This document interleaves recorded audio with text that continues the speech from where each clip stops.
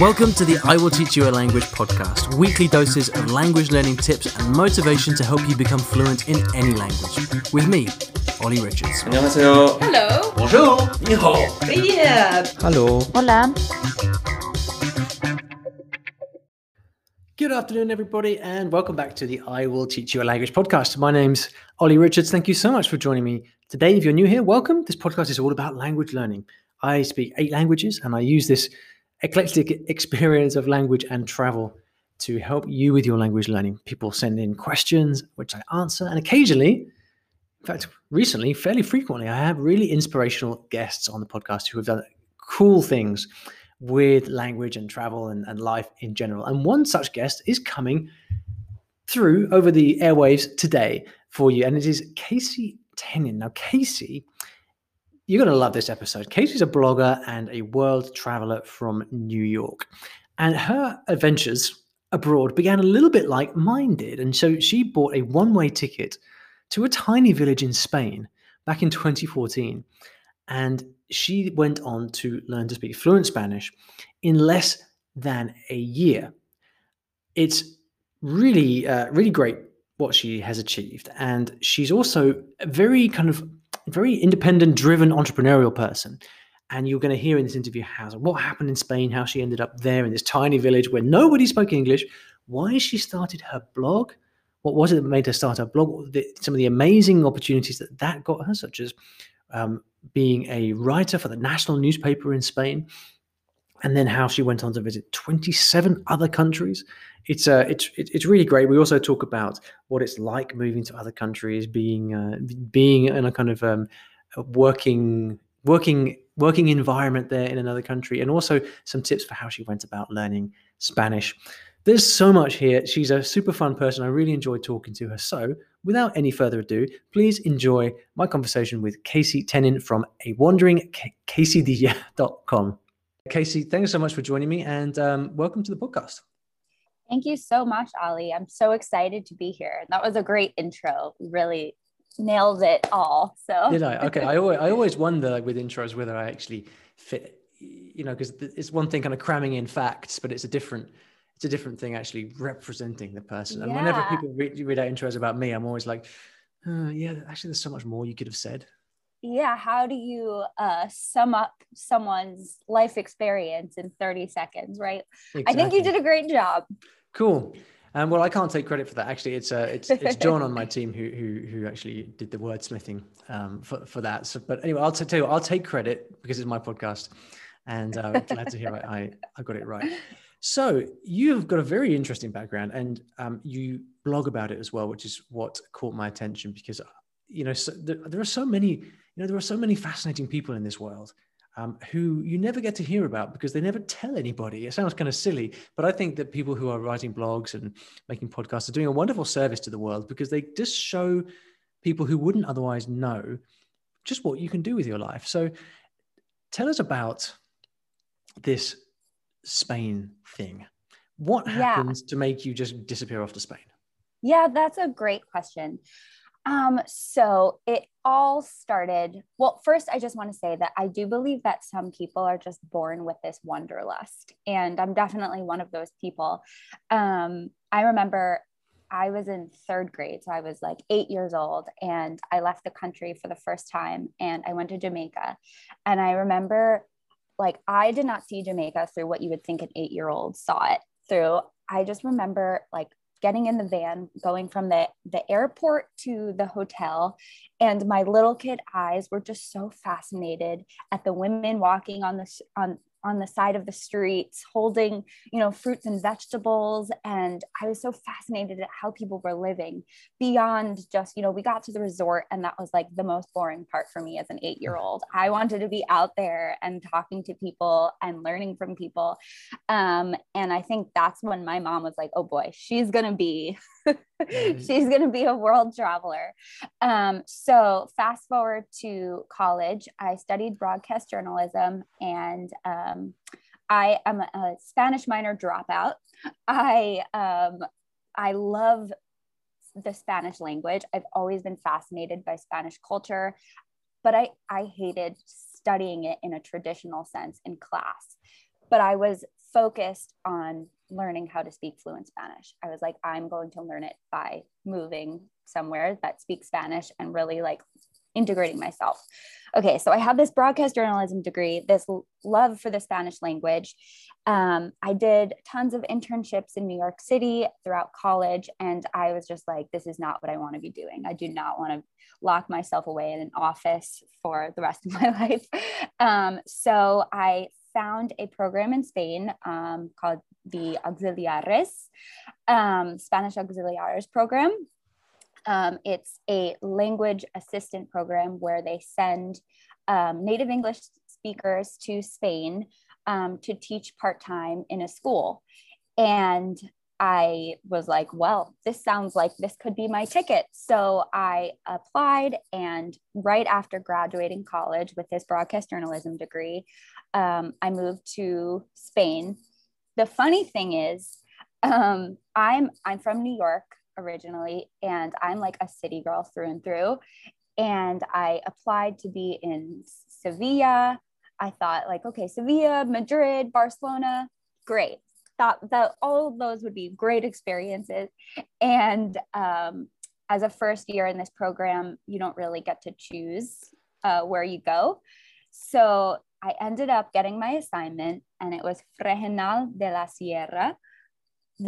I look it up on Google. I'm like, okay, maybe it's this like beautiful coastal small town. It is this 5,000 person rural village in Extremadura, which is a small province in southwestern Spain on the border of Portugal. I look it up, and it's just like pictures of sheep and pigs and nothing really. And I'm like, what the heck am I going to do in this village? At the time, I spoke very broken high school Spanish. I knew how to say, hola, me gusta bailar. And that was like about it. And I really thought about, do I want to go? And I decided, obviously, in the end to go. And it was truly the best decision that it sounds cheesy to say I've made in my life, but I do believe that, because it opened up so many doors for me. And I am where I am today because of that decision. Well, it sounds cheesy, but it's, funnily enough, in recent episodes of the podcast, one of the things that I've kind of found myself putting up and highlighting over and over again is that for so many people that have a lot of success with a language, especially at a young age, you can often trace it right back to one moment where everything just clicked. And regular listeners will be saying, "Oh no, not that little thing again." But it's completely true, and we often need something to just snap us out of normality, right? And it's interesting that you mentioned the fact that you went to Jamaica and you must have gone to this wonderful resort. But the thing that you noticed is the women walking down the street in these colorful dresses and things. I wonder if you are someone who actually is attracted to to different things and to not being the same as everybody else. It is so true. I like find comfort in what other people would find discomfort in. Like, that's something that I've learned about myself in my travels. Like, I love being the only person that looks like me in a room. I find that fascinating, and I'm seeing into a world that I would never otherwise see if I stayed at home. And it's funny, people say to me, how do you, sorry, there's some cars, I think, in the background. No problem. But people say to me, like, aren't you scared to do that? And I'm like, I would be scared to not do it. Like, the scariest thing to me is never leaving my little town in the US, my little town being like the New York metro area. Yeah, I thrive on that for sure. I wonder what makes it, because I'm exactly the same. And, one of the things that caught my attention in your bio is this your adventure beginning with a one-way ticket to Spain. And I want to ask you why it was a one-way ticket and not a return ticket, but we'll get to that, because that's exactly how my journey started as well. So I first became interested in languages when I was about 19, and I was living in London, and I met people from all around the world. So I just had my eyes opened to these different cultures. But then my girlfriend at the time broke up with me, which sent me into this tailspin, and I ended up basically running away. And I got a one-way ticket on the Eurostar to Paris, and ended up spending 6 months there. It was only 6 months, so probably not as long as you. But again, it's like this kind of escapism is like, and I've noticed this. I've been looking at some on my YouTube channel recently, some people that have done really well with languages, and in so many cases, there is this kind of escapism going on. And as I think this is something that a lot of people remember from when they were teenagers. You know, it's not everybody. I remember seeing a lot of my friends or other people at the time being just seemingly very comfortable in their kind of teenage life. I just I hated everything. I just wanted to escape and be different. And languages for me were a way to actually become somebody else in a way and step into a different personality. So it seems like you had a similar outlook. Yeah, for sure. That first year in Spain, I thought a lot about my life back in the States and my life in this little village where I truly, really fully immersed myself. I mean, like, I wasn't speaking English ever that year. All of my friends spoke Spanish and only Spanish. None of them spoke English. I did have one friend that was not from Spain, and she spoke English, and I would, like, once a week see her and just like, oh, speak English, and it felt so good. But other than that, I mean, they say I taught English, but really, like, the teachers didn't speak much. The English teachers didn't speak much English. So I was really speaking Spanish 24/7 and thinking about this bubble that I was like, it's like an alternate reality. Like, I lived this one life speaking 100% Spanish in this small village. And then I think back to my life in New York, where I'm speaking English and I'm in this hustle and bustle. And it's a more, I don't know, materialistic kind of lifestyle that I was living. Whereas for Henal, it was just simple. And it's just crazy that I could, like, live these kind of split lives. Like a parallel universe. Yeah, exactly. It is interesting though that literally nobody would speak English, because there are so many examples of people who go abroad. I'm thinking of the JET program in particular in Japan, which is also quite common for people applying to it, wanting to go to Tokyo and then ending up in some rural backwater village in the countryside in Japan. But even in Japan, it's quite common for a fair number of people around to speak kind of broken English, and also to kind of not believe that you as a foreigner could speak any Japanese. And people can actually kind of live there for years and years without really having to learn Japanese, because everyone speaks like just about enough English for you to communicate. And often the teachers, in that case, the ALT, assistant language teachers, usually do speak in a passable English. And so you're kind of there almost in immersion, but not quite. And it's just enough like ambient English around the place to prevent you from stepping in 100% to that second language world. But it sounds like it was really so literally nobody spoke English around. Yeah. Rather an indictment of Spain, isn't it? Well, I mean, it was really this like rural village. And I am so thankful that my first year in Spain was in this village, because after I lived in Madrid, which obviously, you know, everybody speaks some level of English.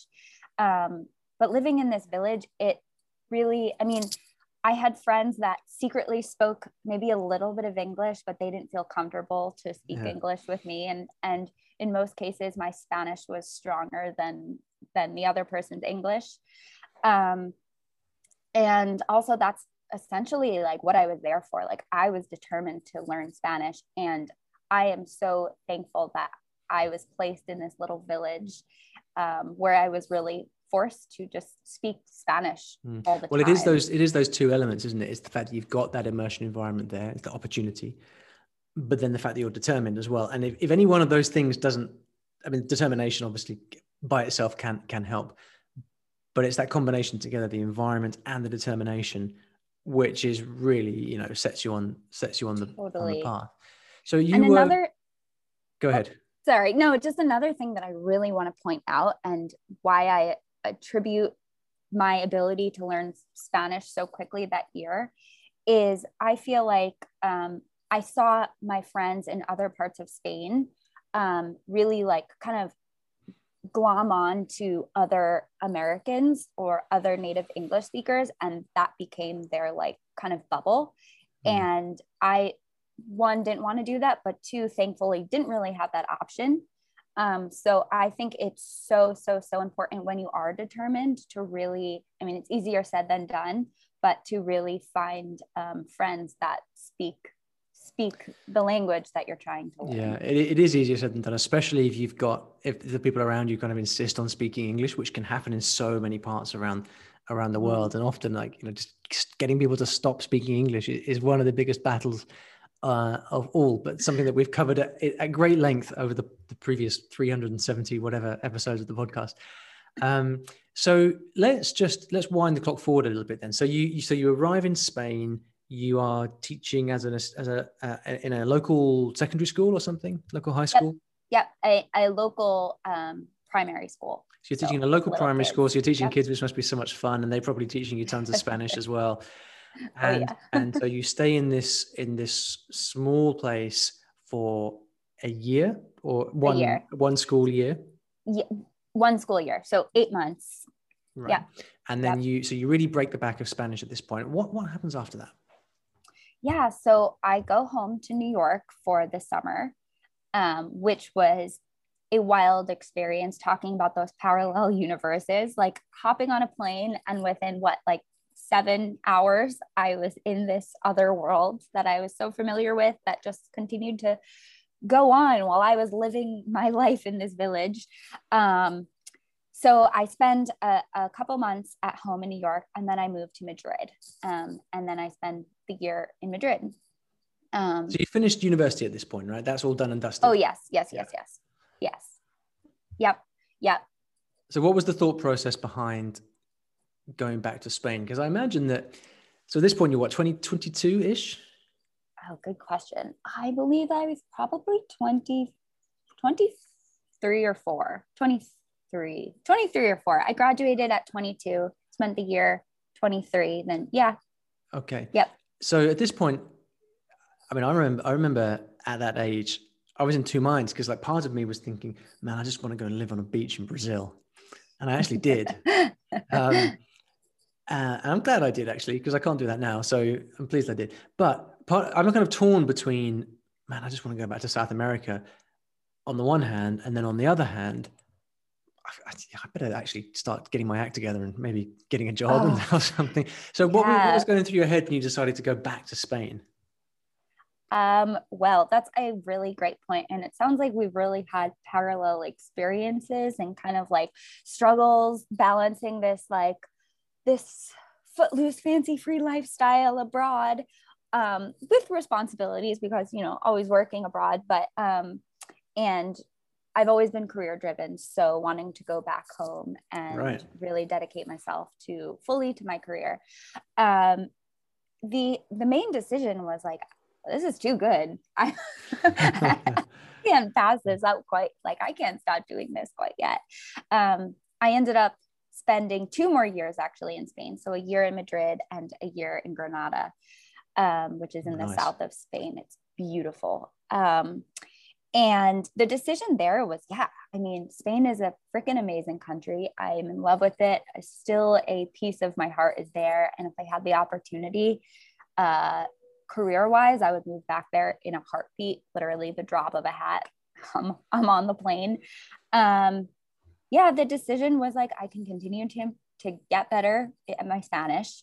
I can have a new experience, and Madrid seems like a place where there could be career opportunities and many more doors available to me than possibly living in this village. So it seems like it kind of a compromise. Were you thinking at that time, you know, I can have a career actually and live my life in Spain in Spanish? Or was it? Yes. Yeah. Well, at the time, so I was writing my blog, and my blog really got popular at the end of the year in that village. I wrote about my experience, which I believe you read that article, talking about I'm from New York and I lived this year in this small village and For people what a listening, crazy culture. for people listening, Yeah. the title of this article, I lived in a Spanish village for 8 months and it changed me forever, which is a fantastic title from a content creator's perspective. It's a brilliant title. And this article actually went viral in Spain, right? Yeah, that's correct. And that's what put me on the map. So forever thankful for that one article. And what happened? Did anything concrete come from that? Yeah, actually. So I started writing for the Spain Tourism Board via a digital marketing agency in New York, which I actually still work with kind of as a side hustle. But yeah, I started writing for the Spain Tourism Board, and this digital marketing agency also had other clients that were like Spain culture focused. And I started writing for El País, actually, which is the Spanish national newspaper. And what were you writing for El País? Yeah, great question. So they in Spanish or in English, because they have an English language version as well. No, right? I offered to write in Spanish, and they're like, no. No, we have enough Spanish speakers. Yeah. But first, they translated that initial article that they found me through, and then I wrote mostly culture pieces that contrasted Spanish culture with American culture. I wrote a piece on like Madrid versus New York, which is really the city that never sleeps, and just mostly like culture contrast pieces. I wrote one political piece which they asked me to do, and I was like, I don't know if you want me to do this, but I did that, which was interesting, and a couple others, which was really fun. So you are back in Madrid and then in Granada, and what are you doing there? Yeah, so I'm still teaching part-time through this program. I'm writing, and that's what I'm doing work-wise. Non-work-wise, I'm traveling as much as I can, and eating as much tapas as I can, and just really like living life. Like really. The program that you went there, is that something that's still available? Is this something that other people can look into? Yes, absolutely. I 100%, 1000% recommend doing this program if you can. It's open to all native English speakers. I believe there's an age limit that they've recently moved up. And I don't know what that is. So sorry, that's useless information. What's the name of the program? Yeah. If you search auxiliares, let me actually get the formal name of the program. Auxiliares de Conversación. So language assistant program. It's through the Spanish government, the Spanish Ministry of Education. And you apply. The application period is, I believe, I have to verify this information. I don't want to give anyone wrong information. And this might change as well, isn't it? But that's something that people can search for, and we'll make sure we put that in the show notes as well for people to look at it. But yeah, sometimes it just if even one person looked at this and then ended up applying for it as a result of this conversation. Absolutely, because it's life-changing stuff, isn't it? It really is, and I'm really passionate about encouraging people to do that thing that they've always thought about doing, but thought it was too crazy, specifically with travel. And like this program is so great because it gives you a safety blanket of a minimum stable income and a visa, which are the two hardest things to get. And you're working 12 hours a week or 16 hours a week if you're in Madrid. And then you have the rest of that time to pursue whatever passion projects you might have, or whatever you want to fill that time with. So for me, that was writing. For my boyfriend, that was playing guitar. For other people, that, it really leaves so much time for you to pursue whatever you've always wanted to pursue, but never had the time for. Was the fact that you did journalism a big driver for you to actually blog? Yes. It was actually a very strategic career move on my part, because it was kind of justification for me to be able to do this and not feel guilty about it. So I thought, okay, since I have a journalism degree and I'm still writing and traveling, so that's still keeping me kind of in in the loop and on track to my career, whatever that would look like. And yeah, it really did. So it served that purpose. And it also created, I traveled alone a lot. And which is an amazing experience. If anyone's ever thinking about traveling alone, it is truly, it opens your eyes up to so many things about yourself and things you would notice in the world that you wouldn't otherwise if you were with your friends. So I totally went on a tangent here. Well, let's stick with the tangent. I also have had the, like, some of the kind of loneliest and most difficult, but also the best travel experiences by being by myself, just because I realized a long time ago, if I'm with somebody, I won't strike up conversations with different people because I'm focused on the person that I'm with, right? But if I'm by myself, then it's so much easier to strike up conversations with people. The number of people I've met just from being by myself. It is truly amazing. I mean, I have friends all over the world now because of traveling alone that I wouldn't otherwise have. And I've like gotten windows into, like, you know, suburban Hungarian culture and, you know, Portuguese culture, all because traveling alone, these people were like, oh, this girl's alone, we should invite her in. Be smart, always be street smart. But, you know, I have made the most unexpected friends by being alone. Yeah. So what about Vietnam then? So what led you off to Vietnam, and what happened there? Yeah. Great Bit of a change from Spain. Oh yeah. Were you ready for the change, or was it something else? I was definitely ready for the change. So after 3 years in Spain, I loved my Spanish experience, but I just felt like it was time to move on. After my 3 years there, I felt like I had squeezed all the writing that I could out of Spain. I've written about all of the cultural nuances and the food and of course, there's never all, because there is more that I could write, but the inspiration had kind of dried out for me. And I was just ready for a new challenge. So I had met my boyfriend in Spain, who I'm still with and living in actually San Francisco with now. And he wanted to stay in Spain, and I actually wanted to go back to the US for my career. And so we were like, okay, let's compromise. We'll go to Vietnam. And halfway in between. Yeah. Halfway to the east. Yeah. And actually, that didn't come out of nowhere. We were at a language exchange event in Granada, and we were really trying to figure out where we were going next. And we ended up talking to this guy who was like, oh, yeah, you guys should go to Vietnam. I just taught English there. It was the best. The people are amazing. The food is amazing. The weather, blah, blah, blah. So we were like, okay, we're going to go to Vietnam. And then we went. Hadn't ever been to Asia. So really, like, had no idea what I was getting myself into. But we also bought a one-way ticket to Vietnam. That's how I roll. And I never asked you about that one-way ticket. Why was it a one-way ticket to Spain? Because how do I know when I want to come back?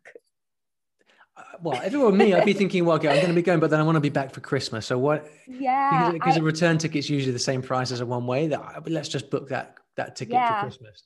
Yeah, I was not I didn't want to come home for Christmas, and I really didn't know when I wanted to come home.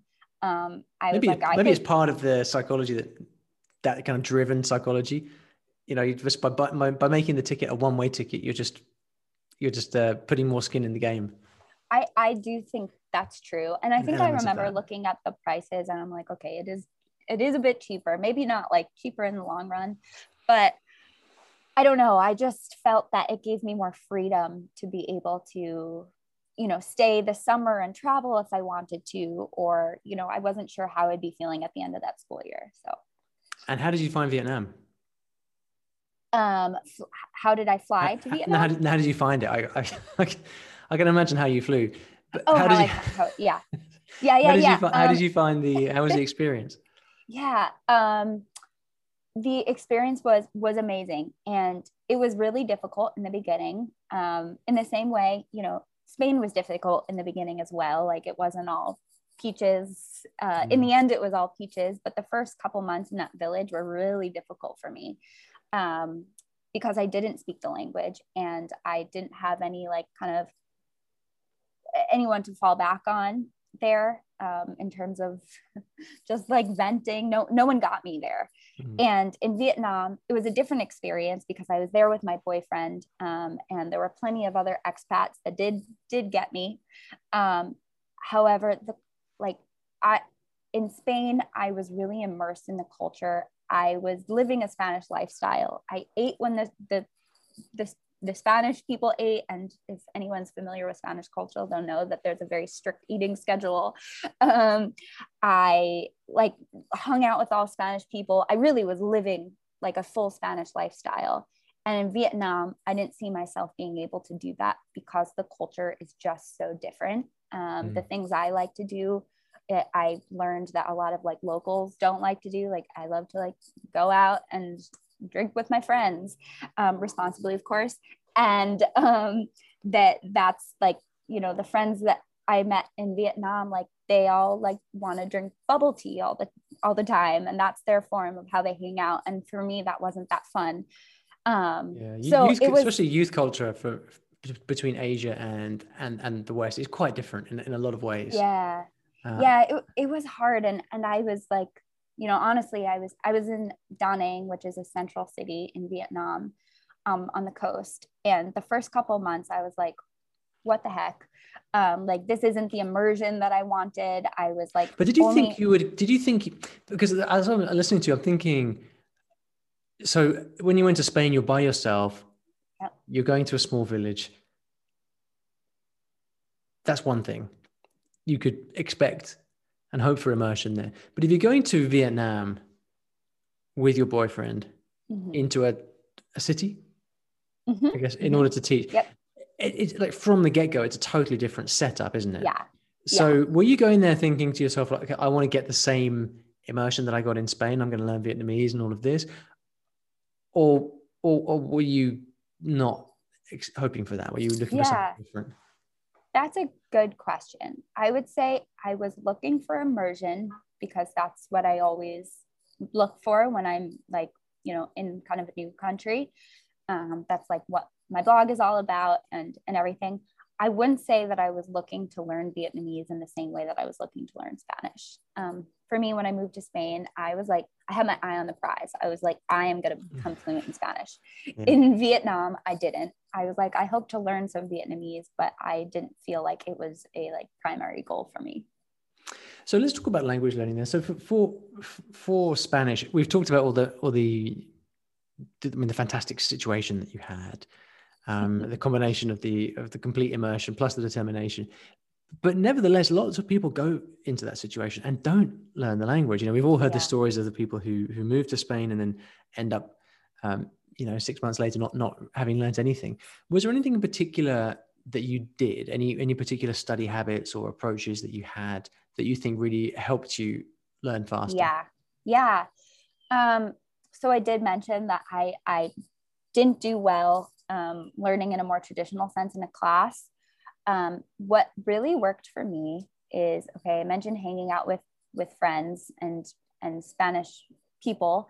But one thing that I would always do is write down a word that was new for me. I had a running list on my phone of words, and then I would look it up. And then at the end of the day, study those new words. So that was a habit for me. And every day in the beginning, I had too many words that were impossible for me to constantly be writing down, but the list got more and more manageable, and I kept that up. And I made my friends promise me that they would correct me, which I think is really important as a language learner, to tell people that speak the language that you're trying to learn, correct me, because that's the only way I think that you learn through immersion. You have to be corrected, and teach me new things. So I had a weekly language exchange with a friend. Every Wednesday, I would go over my friend's house and we do a language exchange. So we do 30 minutes in English and then the rest of the time in Spanish, which was usually 2 hours. And getting that committed time to really focusing on the details of no, you said that wrong. Let's go back and say it again. really created space for me to like really improve more than just like in the streets, but like focusing on like the grammatical nuances and like slang that maybe isn't as common but important to know to be fluent.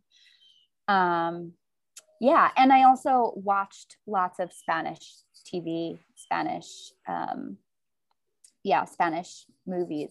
Yeah, it's interesting what you were saying about being corrected, because I think there comes a point, especially when you get to slightly higher levels, where conversation is already comfortable. Yep.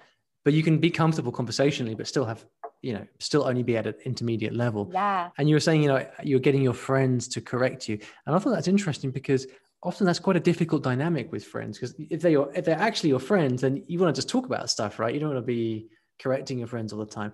But it made sense then when you said that you actually have this formal, structured language exchange. And this is something you really learn from, I think, is that even whatever your environment, whether you've got friends in the language or not, it's really important to create that structured time where you've actually got an environment which the purpose of which is to learn languages.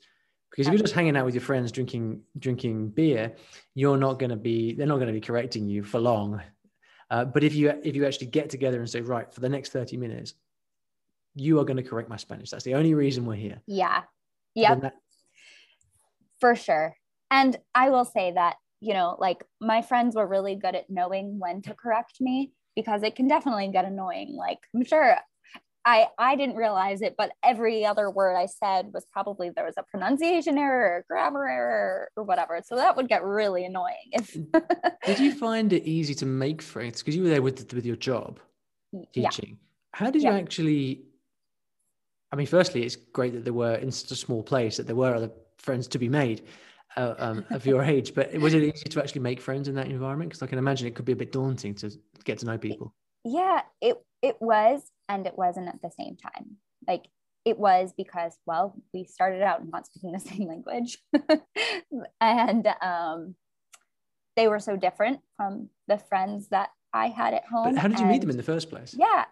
I got really lucky because the village that I lived in, everyone was so warm and welcoming and inviting. And I worked with a woman who introduced me like to a bunch of people, and they were so I met one person, and then they were like, hey, the first weekend I was there, my friends and I are going to like a feria, which is like a town festival. Come with us. So I was like, okay.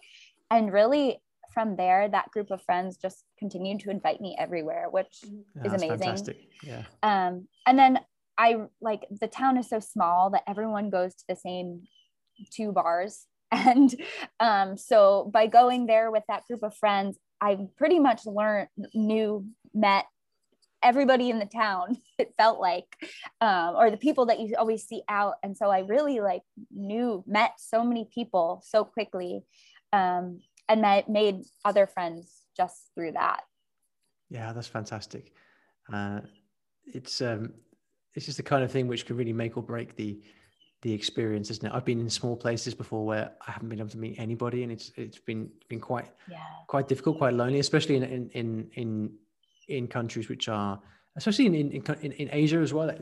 I found that the further east I go, the harder it is often to bridge that gap. But then you go to like Brazil, and everybody in the town by Sunday evening. So Casey, it's been so interesting to talk to you. Thank you so much for telling us about your story with Spanish and in Spain. It's absolutely fascinating. Last question: what are you up to these days? And then where would you like people to go to find out more about you? Yeah. So I am living in San Francisco. I work at an online education company called Masterclass. And you're nodding. It looks like you've heard of it. I've seen a few ads on. Yeah. It's a really awesome company. And the classes are amazing. And I'm a community manager there. So I work with our members, our students from around the world, basically making their education experience more engaging. And it's great. but I do miss travel. There in the background. Yes. Yeah. You guys get a taste of the tropical, I'm in Florida. I don't know if I mentioned that, visiting my mom. First time since COVID. So in a year that I've seen her. I don't know what the birds are, Ollie, to answer your question. Okay, so that's what I'm doing now. And you guys can follow me at A Wandering Quesadilla. So I think, Ollie, you'll put the link I'll put the link in the description, but yeah, Quesadilla, which is probably spell it out. It's CASIEDILLA.com. A Wandering Quesadilla. Yep. Ollie, there's just one more thing that I want to say. Sure. If I didn't hone it down enough, I just really encourage everyone who's ever thought about moving abroad or moving to a new place to do it. Even if it's hard, you'll never regret it because you'll learn so much about yourself and hopefully a language as well.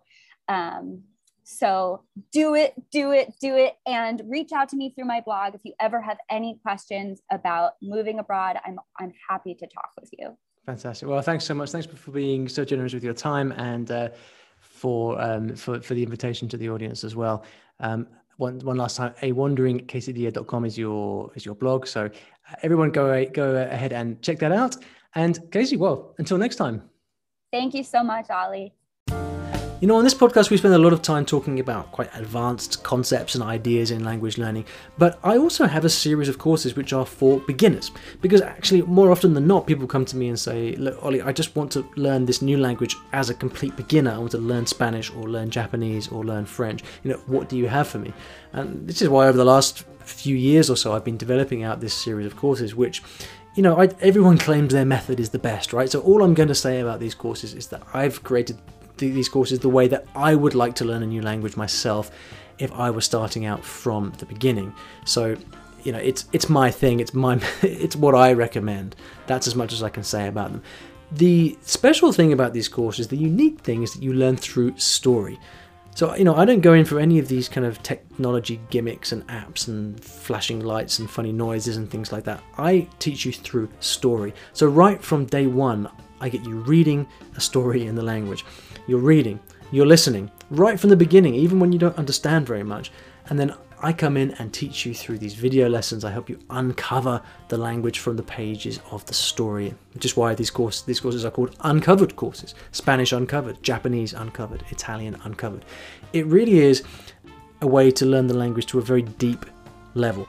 You won't get the same instant gratification that you get from Duolingo, but what you will get is a solid foundation and thorough education in the language that is going to give you all the groundwork you need to go on to become fluent in the language. If you'd like to find out more about these, simply head over to iwillteachyoualanguage.com and look for the courses option in the menu bar. That's iwillteachyoualanguage.com and click on courses in the menu bar. That will show you all the different beginner courses that we have in all the various different languages. Once again, that is iwillteachyoualanguage.com and click on courses in the menu bar.